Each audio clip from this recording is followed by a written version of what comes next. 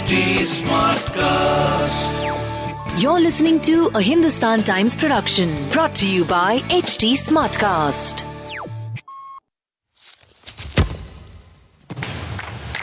Welcome to this episode of Kicks for Free, in which we discuss all things football.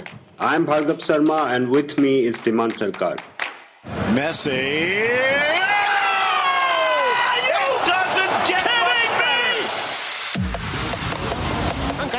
Messi, encara Messi. Gol.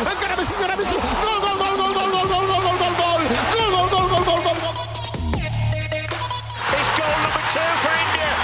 Astonishing. Second blood for India. Then Ronaldo. Cristiano Ronaldo. Sensational.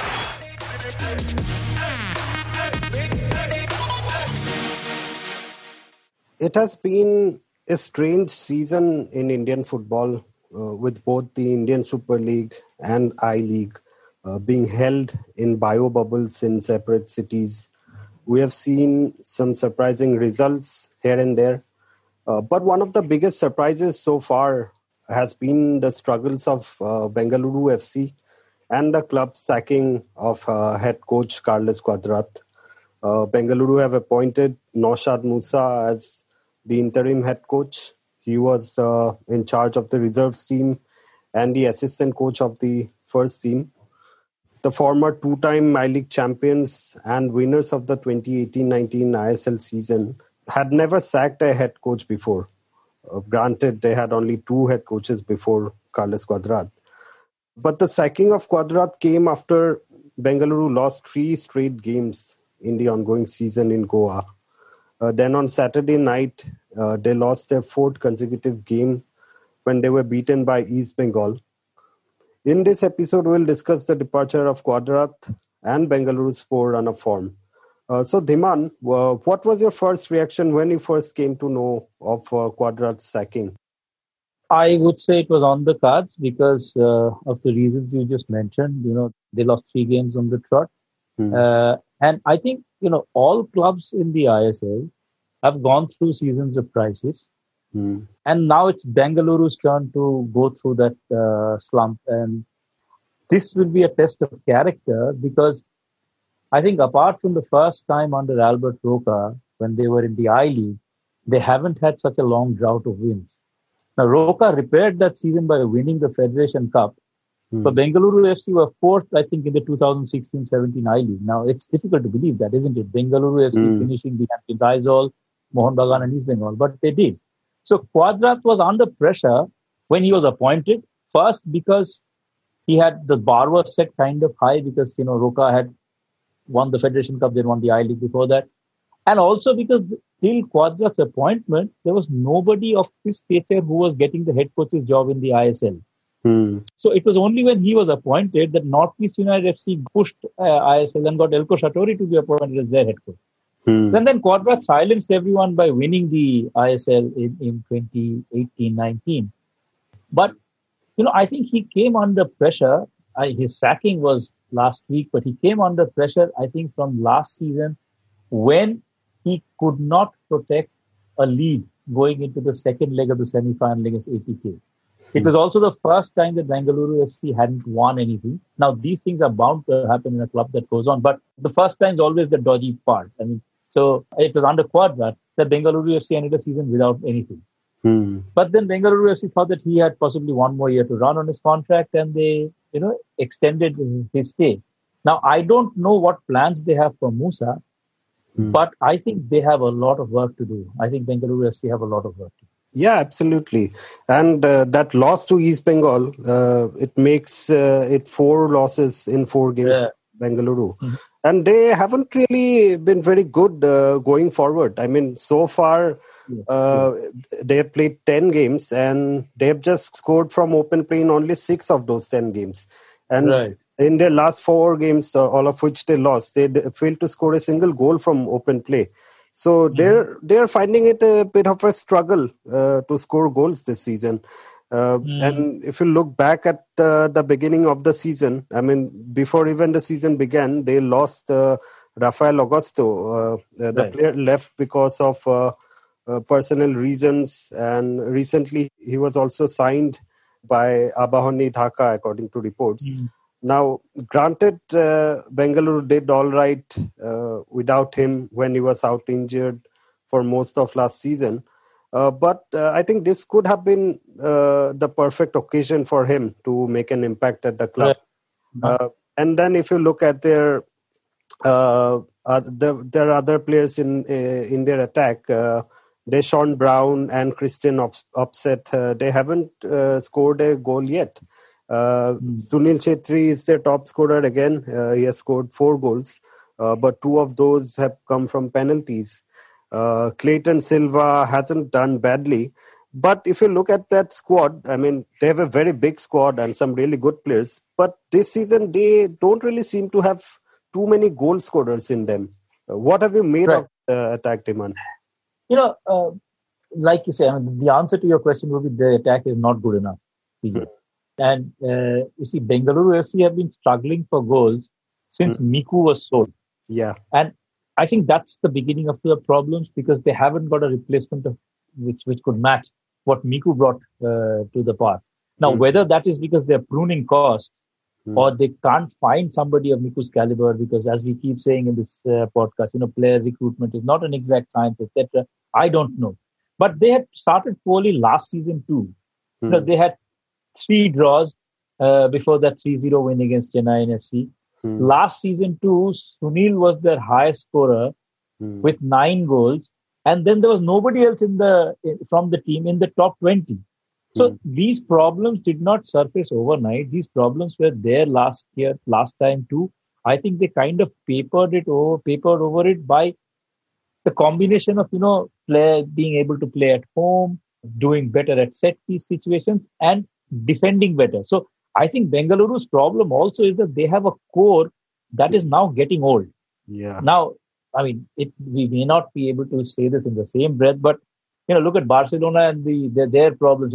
When you have to replace a core, you really need to replace a number of players, and that will take time, especially in a country like India, where the second string of players are so short of game time that they will take a lot of time to grow into the first team. So Bengaluru have Parthalu is 34, Dimas is, I think, 37, Chetri is 36, Khabra is 32, but he's been around at the top level since 2006. So that's 15 years.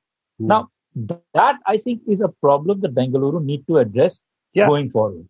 Yeah, absolutely. And I mean, specifically talking about this season, they have been struggling at the back as well.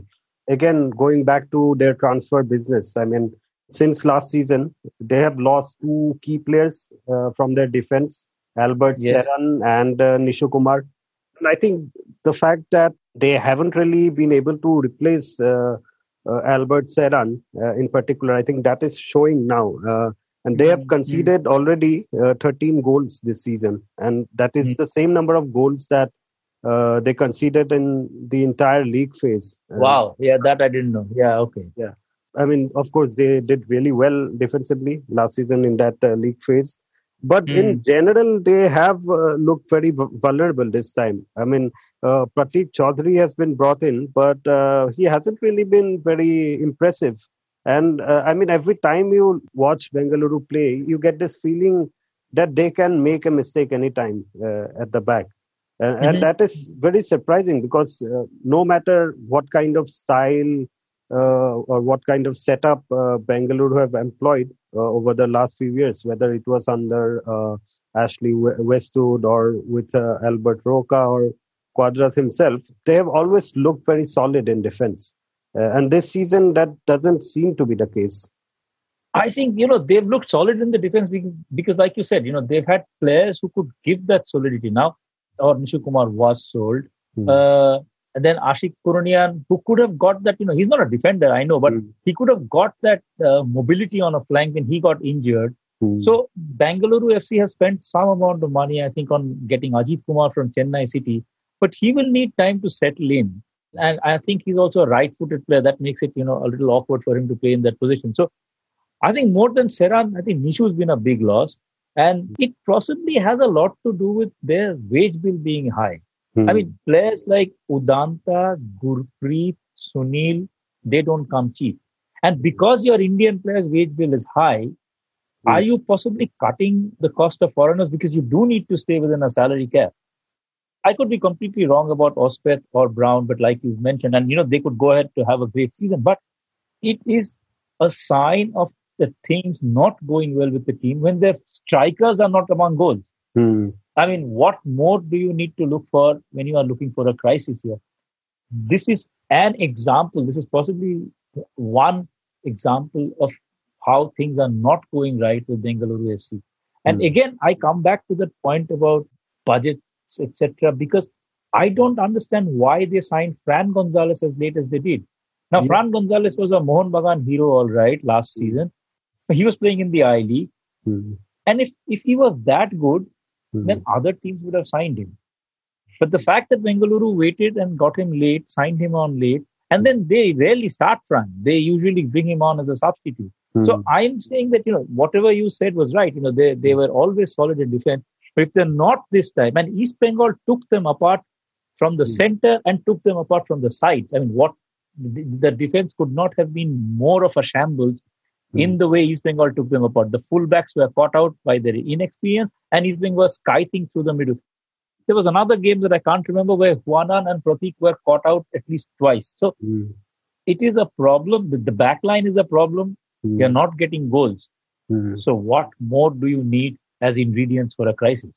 Yeah, absolutely. And as you mentioned, Fran Gonzalez, I mean, very surprising signing. I mean, so far he has started, I think, just one or two games. And many games he has come in as a substitute, but a very late sub. I mean, very late.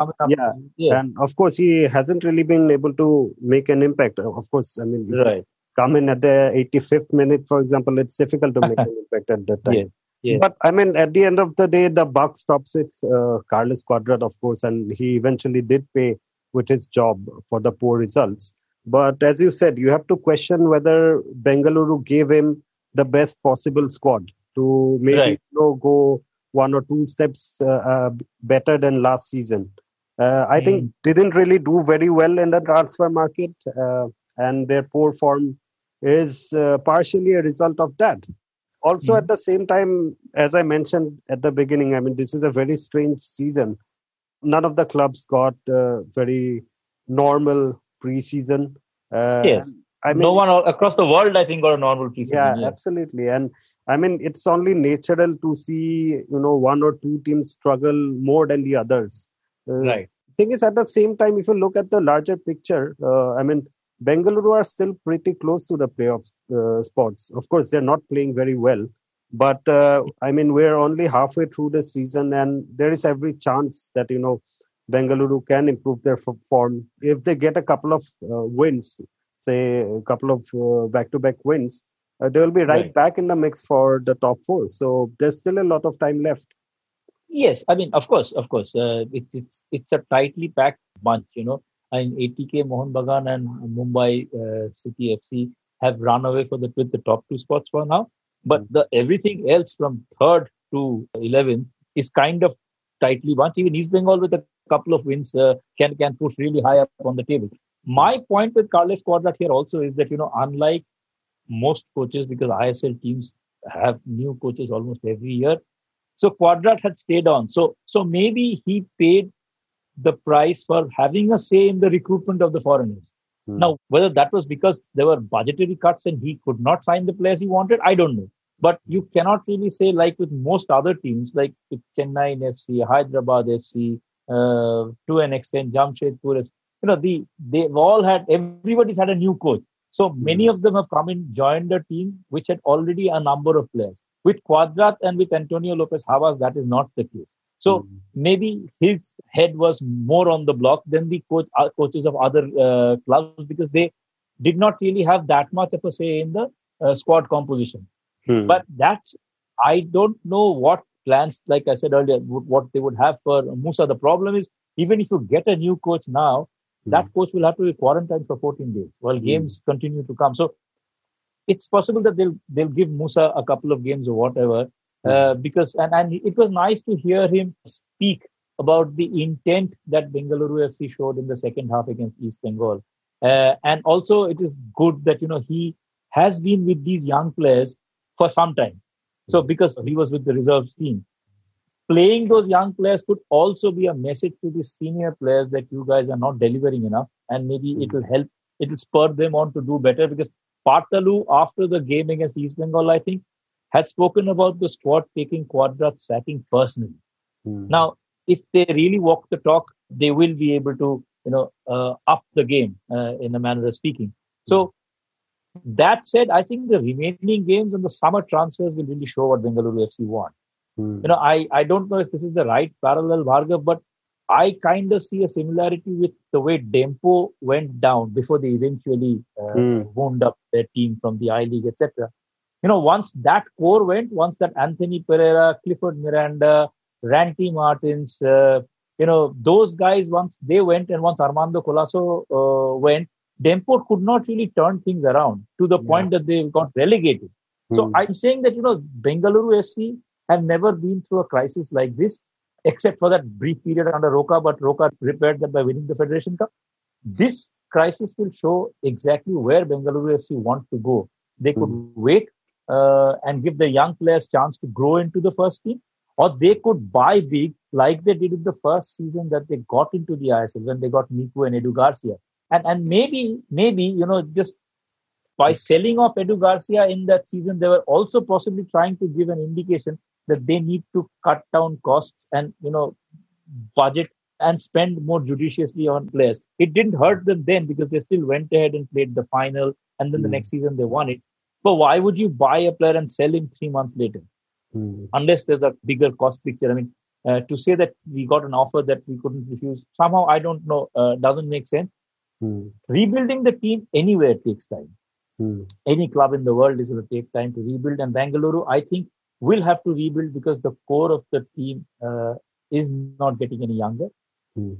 So, for the first time in what? They've been around for 7 years, right? Bhargav? 2014 is when they started. 13 they started, 7 years now. More than 7. 13 they started. So, into their 8th year now. Now, what they are going through now is going to be a regular feature as they get older. It is true for all clubs. So it will be interesting to see what turn Bengaluru FC take in this crisis, which I think we'll be able to get an idea of that as to how they treat the rest of the season, and more importantly, how they treat the summer transfer window. Yeah, I mean, this is, of course, as you said, uncharted territory for Bengaluru. For them, yes. Yeah. So, let's wait till February. I think we'll get a... we'll get a clear idea as the second half goes on. Right, yes.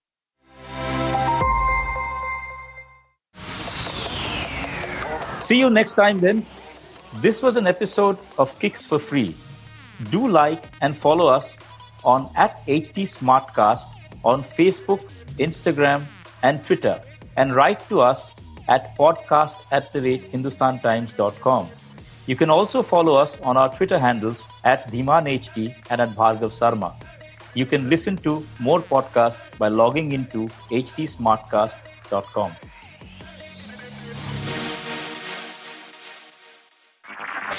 This was a Hindustan Times production brought to you by HT Smartcast.